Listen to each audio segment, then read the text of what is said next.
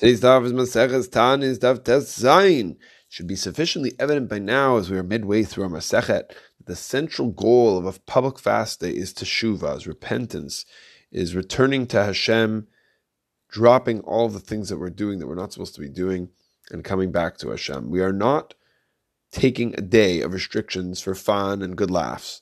This whole fast day idea is about tefillah and tshuva. The Rambam writes this explicitly in the laws of Taniyot, and this is what we're learning from the Mishnah, from the Gemara, throughout our Masechet. Comes Rav Ada bar Hava in a string of teachings on this topic and says that if a person has an aveira, as a sin in his hand, and he says vidui, he confesses his sin, realizes what he's done, but he doesn't repent, doesn't actually go to the next stage of moving on and making a commitment to change. This person is compared to a tovel v'sheretz biyado. He's compared to a person who's holding a dead sheretz, a rodent, or some kind of it's like a creepy crawly, some kind of bug.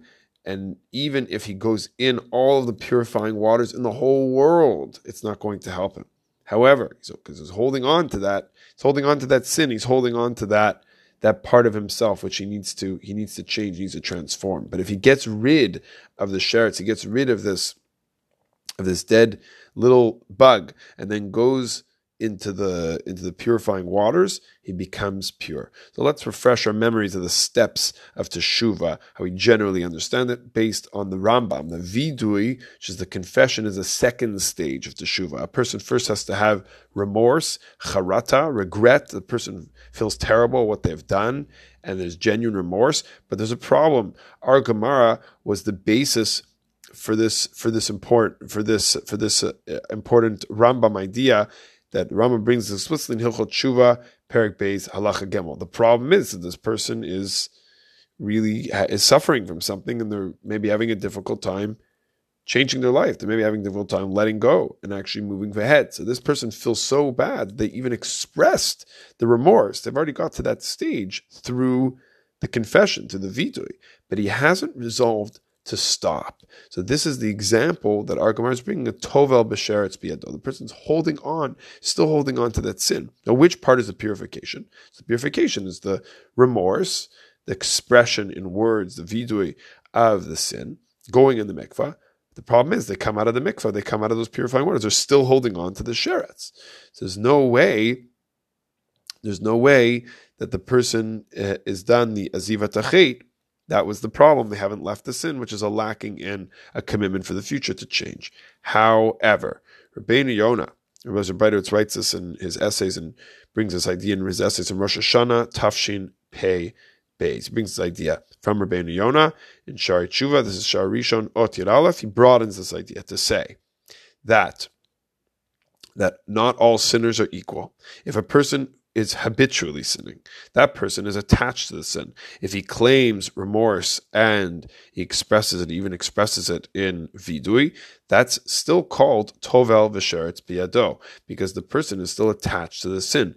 This person actually, says Rabbeinu Yonah, has a reversed order of teshuvah. First, he has to run away from the sin. First, he has to blitz and get away and run away as fast as he can from that sin, and then Kabbalah lahaba, then he can commit to the future, and only then afterward he goes and has remorse and does the vidui.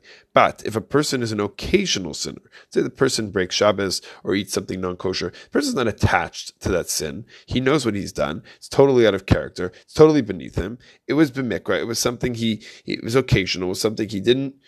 He's not doing it every day. It's not something he's regular to do. He can have a different order of repentance than a habitual sinner. He does remorse, he confesses it. We take those steps as to be sincere. He is working on himself. He's working on transforming himself. That's the difference, says Rabbeinu Yonah, between one and the other. Then he says that person doesn't need to learn the laws of Kashrut or Shabbos. He needs Yireh Shamayim. He needs to fear God. He needs to work on realizing that the sin is bad for him, and he has to be more in control. So that person, his Torah, still has 613 mitzvot, said Rabbeinu Yonah. That's opposed to the habitual sinner. Therefore, we're learning in today's daf about the unbelievable chesed, this gift of teshuvah that Hashem gave us to fix our lives, to transform our lives, and ultimately to return to Him and to return to ourselves.